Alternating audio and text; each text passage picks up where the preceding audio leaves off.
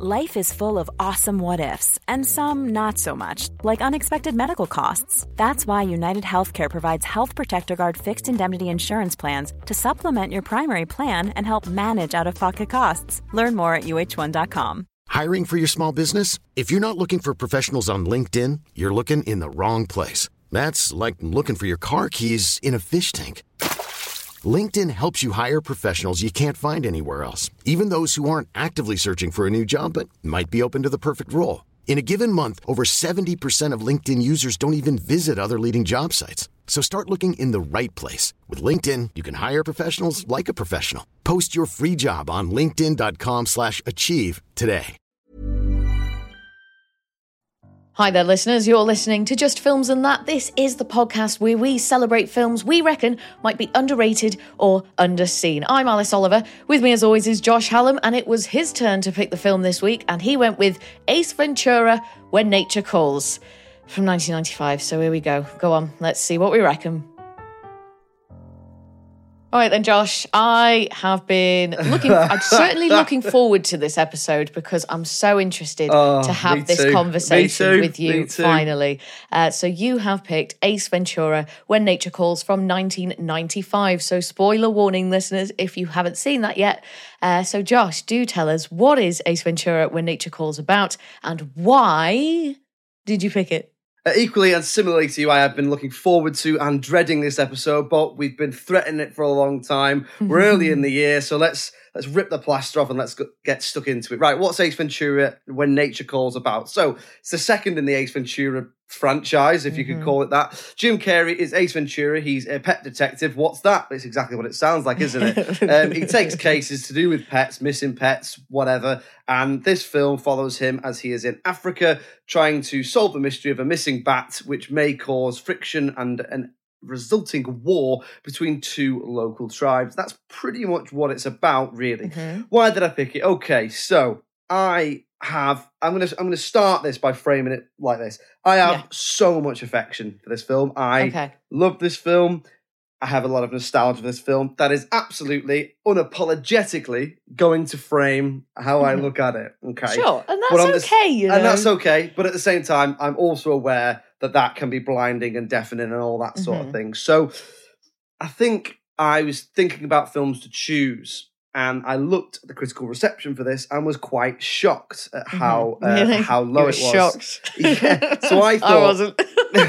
So I thought, right, I think this is critically underrated. It's not underseen because it was quite successful when it came out, but I do think it's underrated.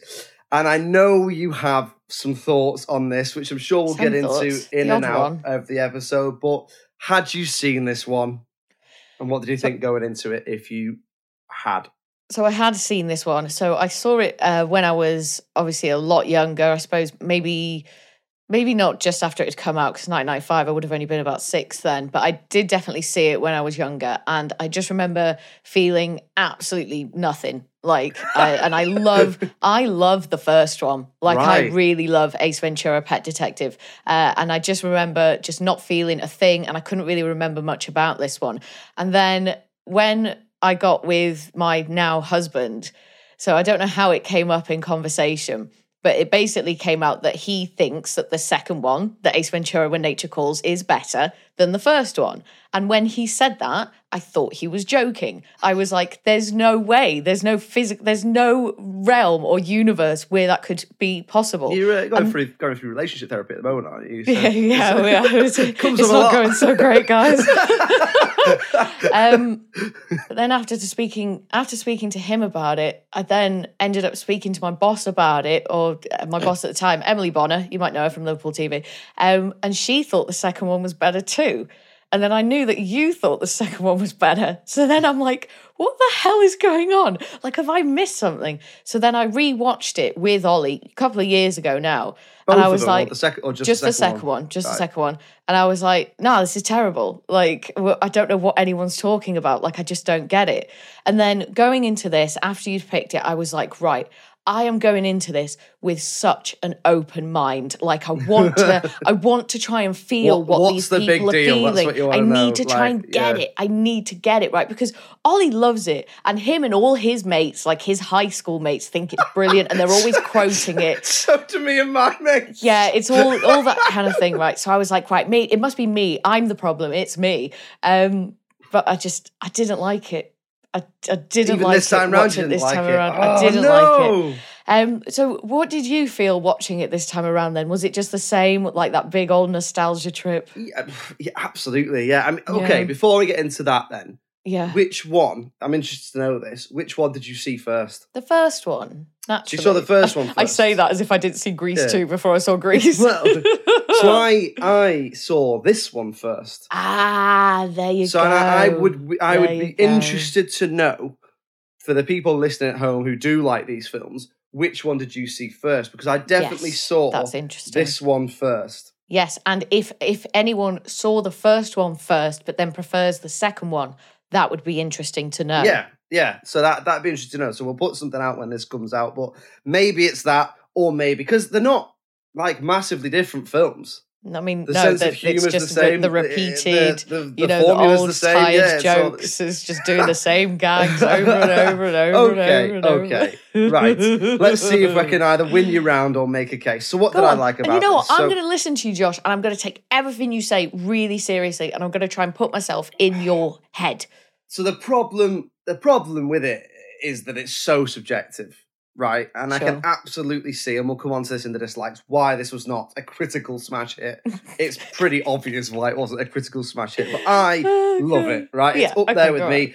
Of all the films we've done on the podcast, I reckon this is I know I said it with True Lies and other stuff like that, but I reckon this is probably, I'd be fairly certain to put my cards on the table and say this is the one I've seen the most.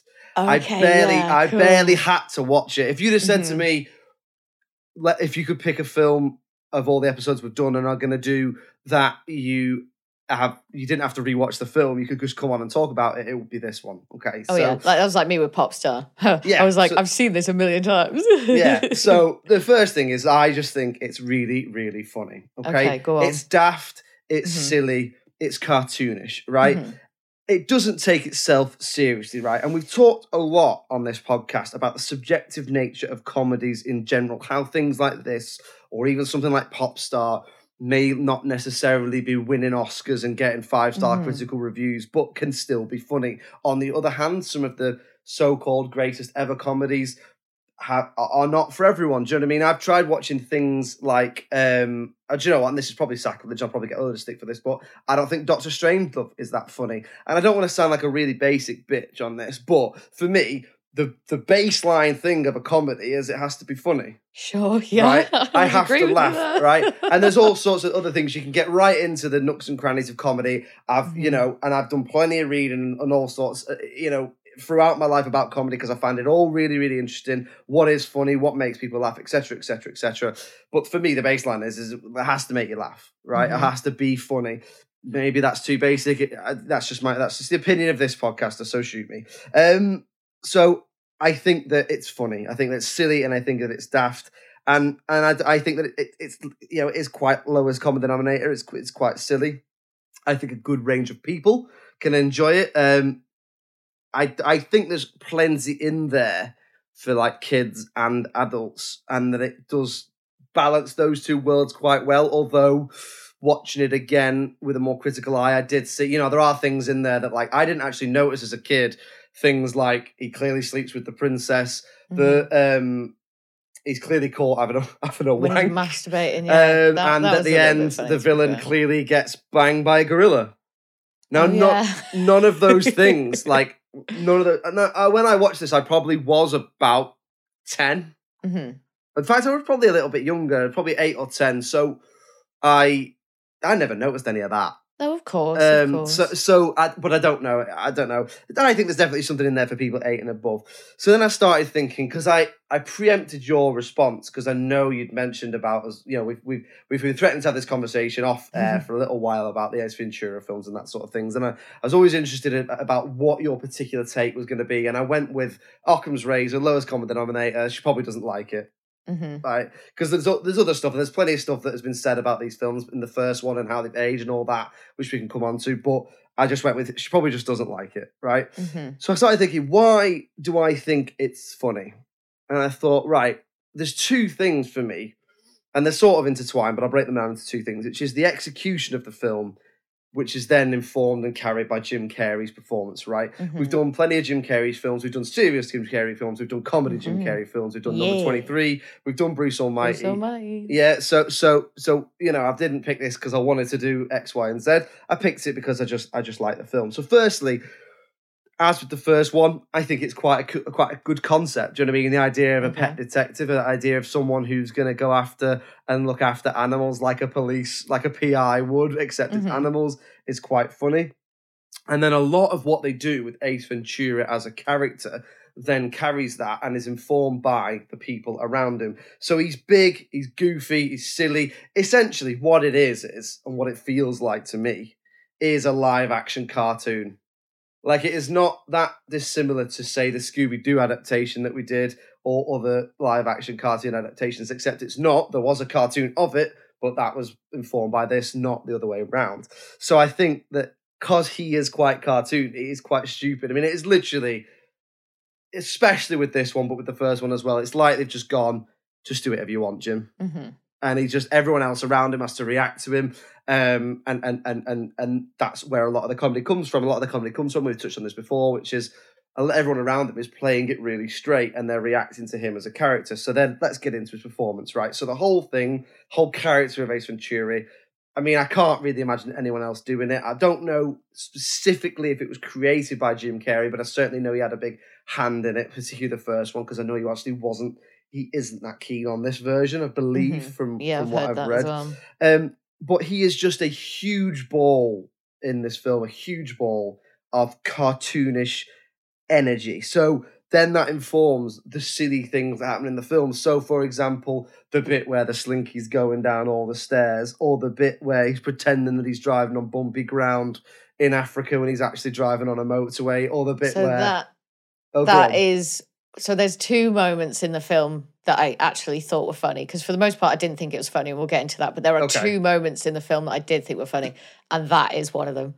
When he's doing the bouncing around in the little Jeep thing. It's my favourite bit, they've got this wide shot of just this perfectly smooth tarmac road.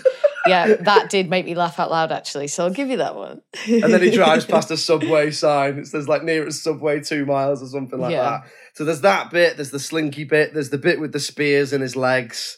There's loads of stuff in it that's like, it's real. It's a real, for me, tour de force, physical comedy performance from Jim Carrey. And I think he is really, really good in it. And it's almost quite clownish in places. It's almost like mime, or not to be too wanky, but if you look at things like Lecoq, which is a French school for clowning, it's sure very, it is, Josh. Sure it is. It is.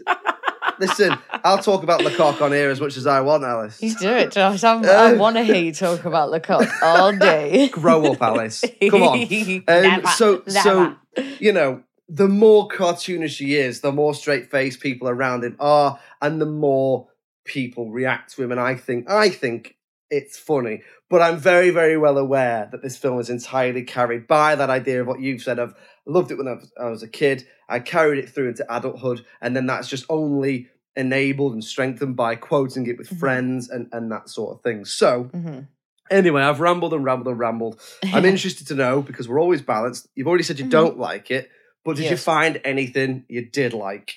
Yes, of course I did. That's why we're here, isn't it? Yeah, it was only an hour and a half. That was pretty good. So I love Jim Carrey. I love seeing him. I love pretty much anything he's in, just because he's in it, pretty much, right? And he's possibly being even more physical in this than he usually is. Like, he's properly jumping around, doing forward rolls on gravel. He is just all over the place. He's all over the screen. And it is exactly what you said and exactly how you described it. And I don't disagree with you on that. So he I just like him. I just like him as an actor. I like him as a performer. I think he's great. So obviously there's a lot of animals involved in this film, and certainly more than the first one. And that is not easy to control. So I have a lot of respect for the animal handlers, the animal trainers, and all the actors that are having to be on set with them because they are unpredictable. And anything could happen. You could get hurt or the animals could get hurt. So I appreciate how bold it is of the filmmakers to include that many animals. And there is literally everything in there. So, I appreciate that. There is a great variety of costume, props and sets, which I appreciated, including obviously the animatronic rhino that gives birth to Ace. Someone had to make that. Someone made that, and I appreciate the creativity and the effort that has gone into it. Did you not find that bit funny? It was kind of funny, yeah, but it wasn't hilarious. So it was no bouncing up and down pretending the road was it just annoying? Did you find it annoying? Were you just looking went on at it a bit long. Just went on a little bit. No, I mean, so we'll come to it in dislikes. Go on, sorry, as you were saying. And then. So just finally, like I touched on, two moments that I really did find funny. One of them is when he's bouncing around, pretending it's a bumpy road, but it's not, it's perfectly tarmacked. That did really make me laugh. The other one is towards the end. It's kind of like the finale of the scene with the monster truck. So Ace is chasing the bad guy and he needs a vehicle to do it. So he stumbles upon a monster truck and starts chasing him down. And this just looked really fucking cool, right? And there's this brilliantly framed and timed moment with a monster truck. It pulls up behind the villain's vehicle, which is like a safari jeep or something. From the consulate, right?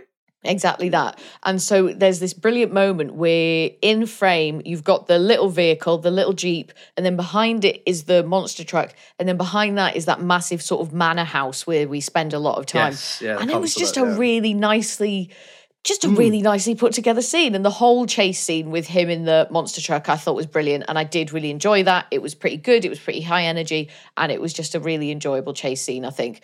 So that is everything from... Go on. Simon Callow, who plays Cadby. Right, yeah. So I walked past him once. Oh my and it took every... Ready to pop the question? The jewelers at BlueNile.com have got sparkle down to a science with beautiful lab-grown diamonds worthy of your most brilliant moments. Their lab-grown diamonds are independently graded and guaranteed identical to natural diamonds, and they're ready to ship to your door. Go to BlueNile.com and use promo code LISTEN to get $50 off your purchase of $500 or more. That's code LISTEN at BlueNile.com for $50 off. BlueNile.com, code LISTEN. Ever catch yourself eating the same flavorless dinner 3 days in a row? Dreaming of something better? Well, HelloFresh is your guilt-free dream come true, baby. It's me, Keke Palmer.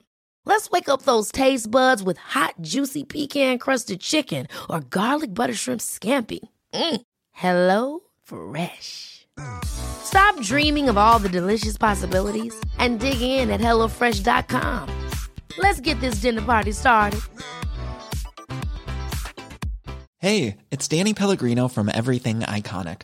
Ready to upgrade your style game without blowing your budget? Check out Quince. They've got all the good stuff, shirts and polos, activewear, and fine leather goods, all at 50 to 80% less than other high-end brands.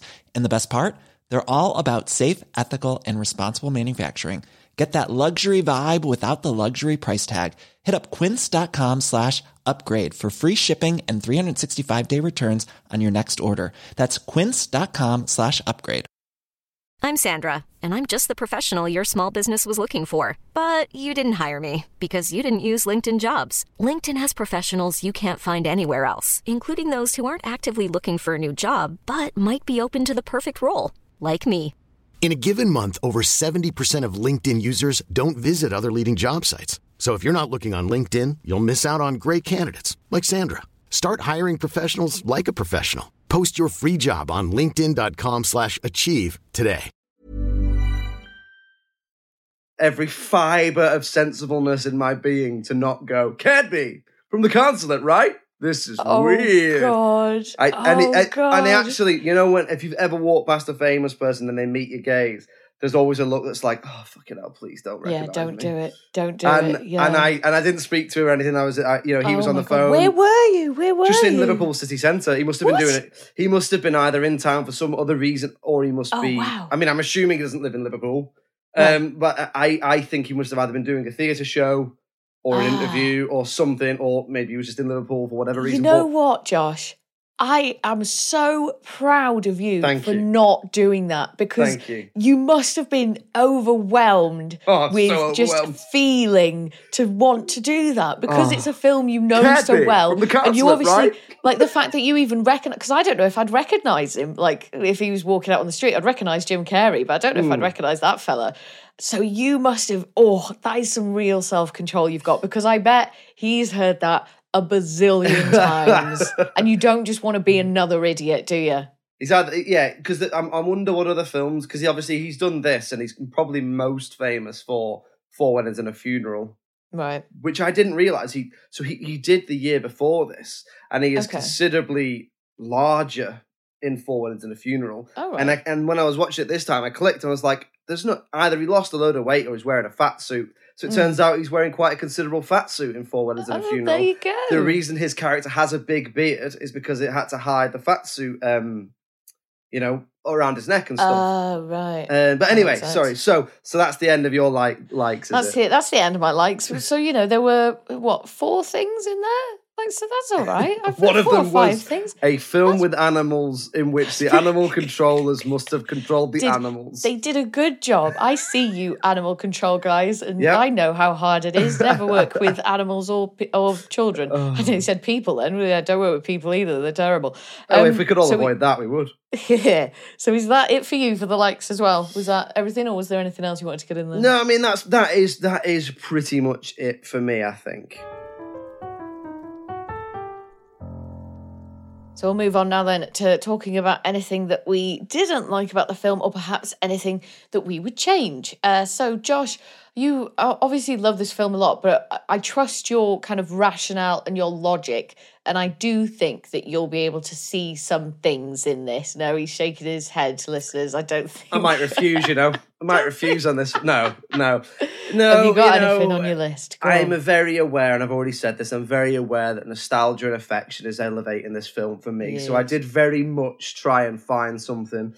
So looking at it objectively, look, I can very much see how you would look at this film and think it was just annoying and juvenile.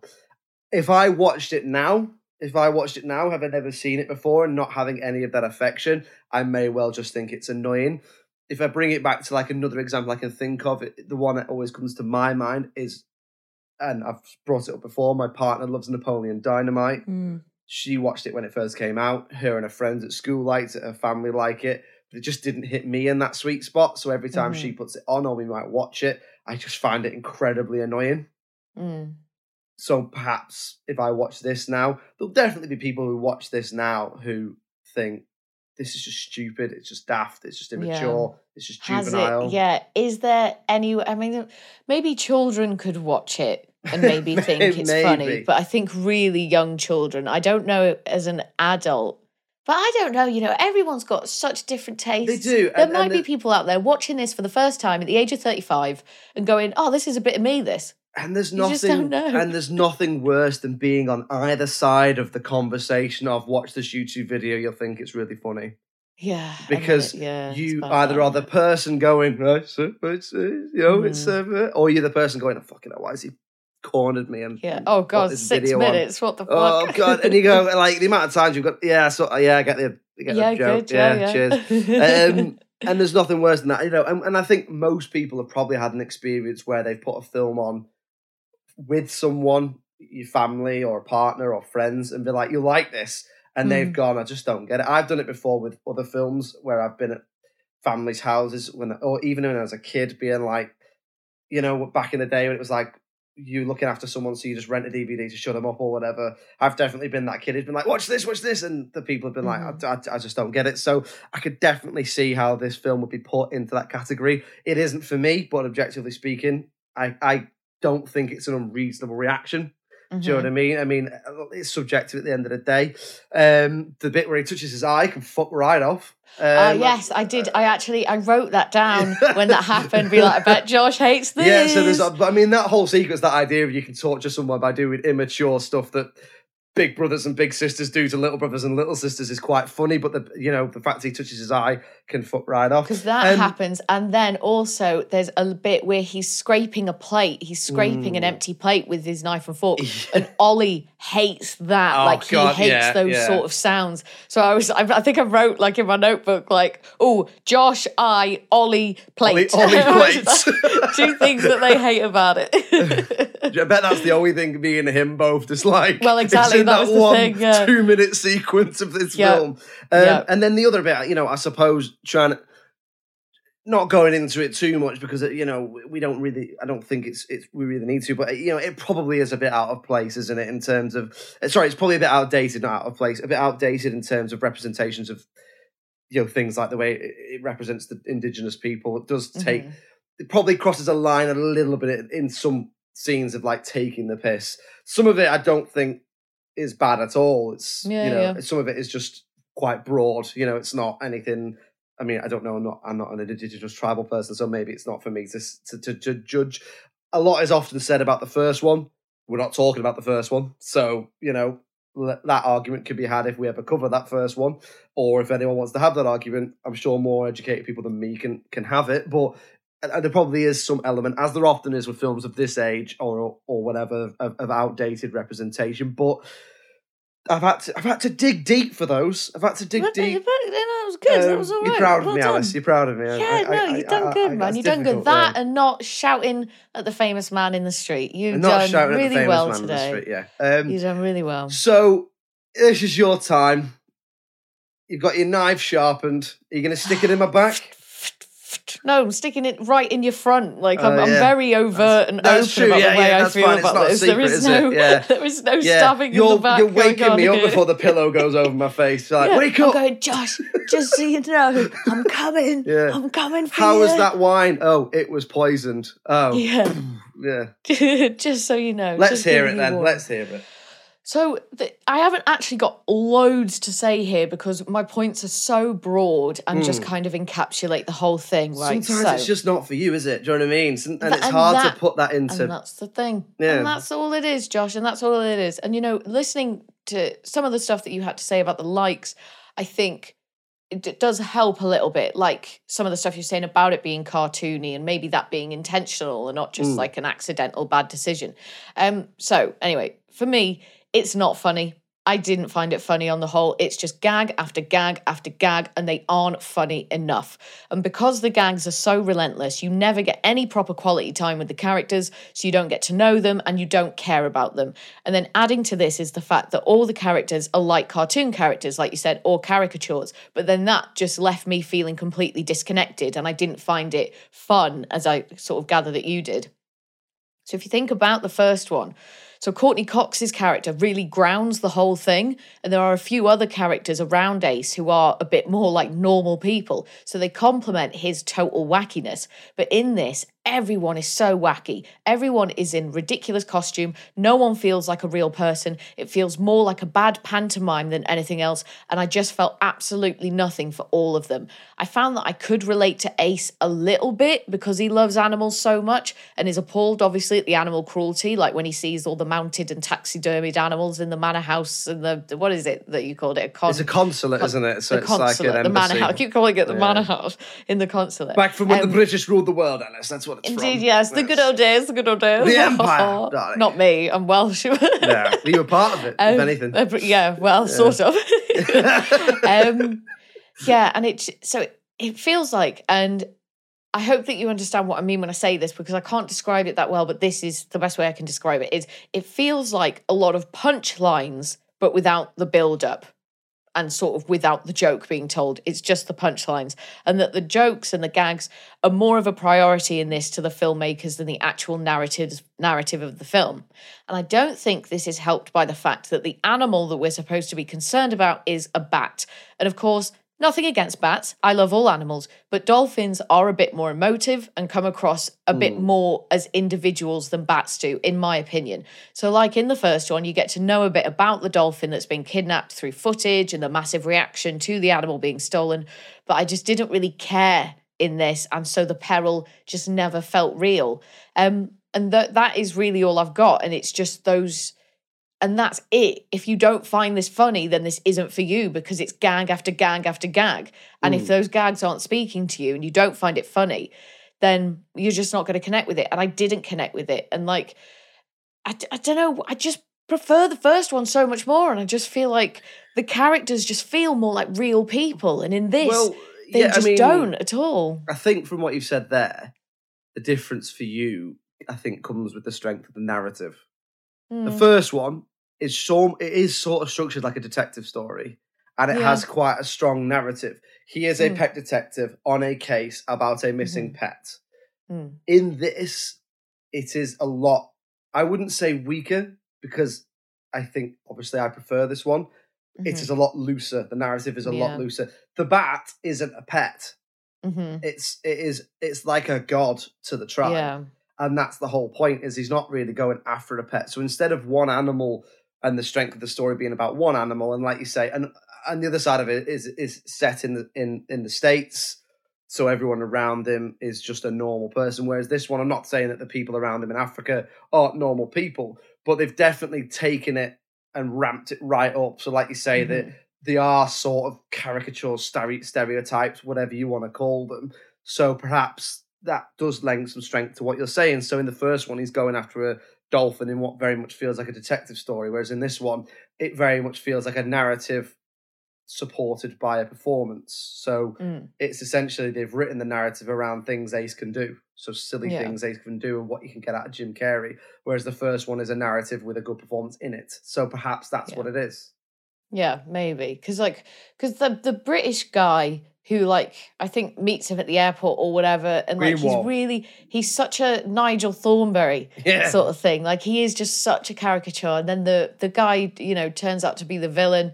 Like, he's just so, it's just so like a cartoon, and they're just kind of stereotypical kind of villain, good guy or whatever. And it's lacking in depth for me. And I know there's not meant to be depth because it is a silly film. And I can enjoy silly films. Like, I love Popstar, Never Stop, Never Stopping.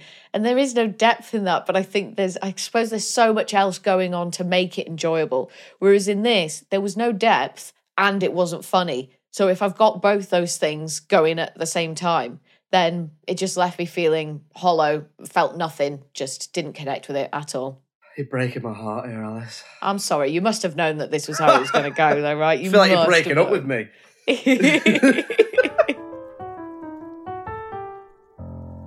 So we'll move on now then to talking about the critical reception. So I have seen one of the ratings because I think I've mentioned to you before, when you watch things on Google Play, which is where I had to find this, it brings up the Rotten Tomatoes critics score. Like, it just brings it up right next to the title of the film. Fuming. Sort it out, Google. Like, I don't want that. So I've seen that.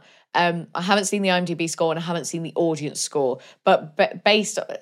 So I reckon the audience were like middling, maybe like high 4s into the 5s sort of thing. You think that's what the audience gave it? I think that's what the audience gave it, but I know what the critics gave it, so I do think overall it is going to be quite low. What would you give it? That's the important thing. I'm right there with the critics, to be honest. I'm low. Like that is harsh. I just knowing what I know, looking at this, right? Okay, me, well, man.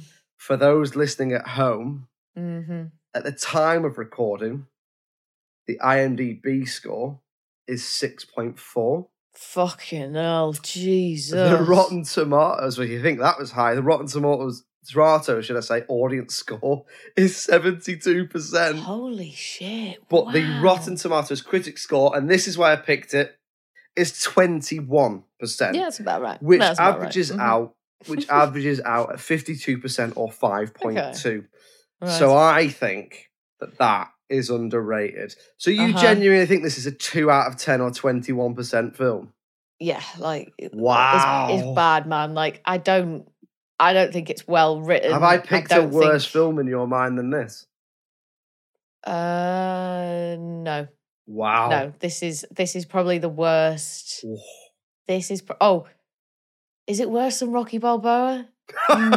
Interesting, because those are the two. Is it worse than Rocky Balboa? That is interesting, because I love Jim Carrey, but the boxing scene was pretty cool. I'll have to have a think about that. Oh, no. But it's really down there. I do not think this is underrated. I think that is overrated. Those audience scores, I think, are obviously not ludicrous, because everyone has their own taste, and that's fine, and I respect everyone's opinion. But I just don't see it, Josh. I just don't see what you see, and I don't see what the audience sees. Maybe, and obviously, if they like it, and then that's it, isn't it? Maybe that, there's a 50% difference between those two Rotten Tomatoes scores. That's big, eh? There's got to be something in that. Yeah. Do you know what I mean? So, I mean, at the end of the day, it's all subjective, isn't it? Mm-hmm. For me, 5.2 or 52% is underrated. For you, it's overrated. So you know what we've got, don't you? Yeah, we've got to put it to the listeners. We've got a split decision, so we'll put the vote out when this comes out. What do you think? Is Ace Ventura: When Nature Calls under or overrated with 52%? There we go, another one done, another episode done, another split decision, which they do come along every now and then, and that's why we need you guys at home to vote when we put this out.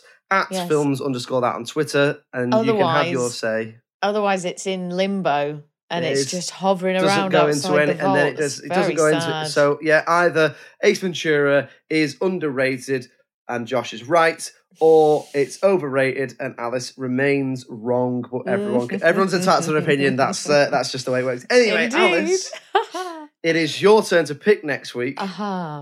What are we watching? It's not Ace Ventura 1, is it? Well, not yet, but it may or may not be on my list. Interesting. I know. So you dealt me that.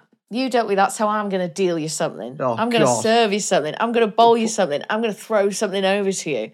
So keeping with, the light-hearted, comedy, fun feeling and vibe that we're going for at this time of the year. Got to do it. And I reckon this is going to go one way or the other with you, so I am really fucking excited about this one. No. But for the next episode, we are going to be watching and talking about basketball.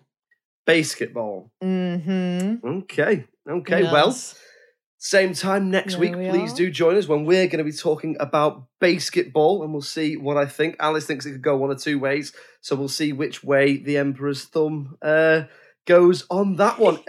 In the meantime, if you'd like to get in touch with us, it's filmsandthatpod@gmail.com. We're on all the social medias. Just search for Just Films and That and you'll find us. We're also on Patreon. Search for Just Films and That. You can get extra content, ad-free episodes a day early. You can also suggest films for us to do and lots of extra stuff on there. Please do check it out. Drop us any support you can. It'll be massively appreciated. But you know what? It's also massively appreciated that you just listen. So thank you very much. And I tell you what, we're also on the television, aren't we, Alice? We are indeed. Every Friday from 6 p.m, you can find us on the local TV network. So if you live in Birmingham, Bristol, Leeds, Liverpool, or the northeast of England, you can find us on Channel 7 on Freeview. Or if you live in North Wales or South Wales, you can find us on Channel 8 on Freeview. So that's every Friday from 6 p.m, me and Josh having a little chat about our favourite underrated and underseen films. And there might be an episode on Ace Ventura: When Nature Calls coming up very soon. Who knows? Who knows?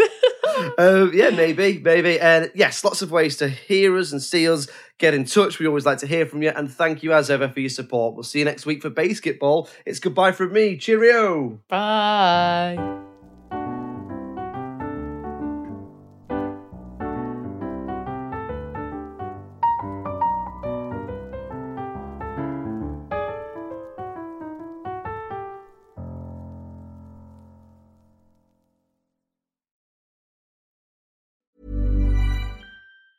Ever catch yourself eating the same flavorless dinner 3 days in a row?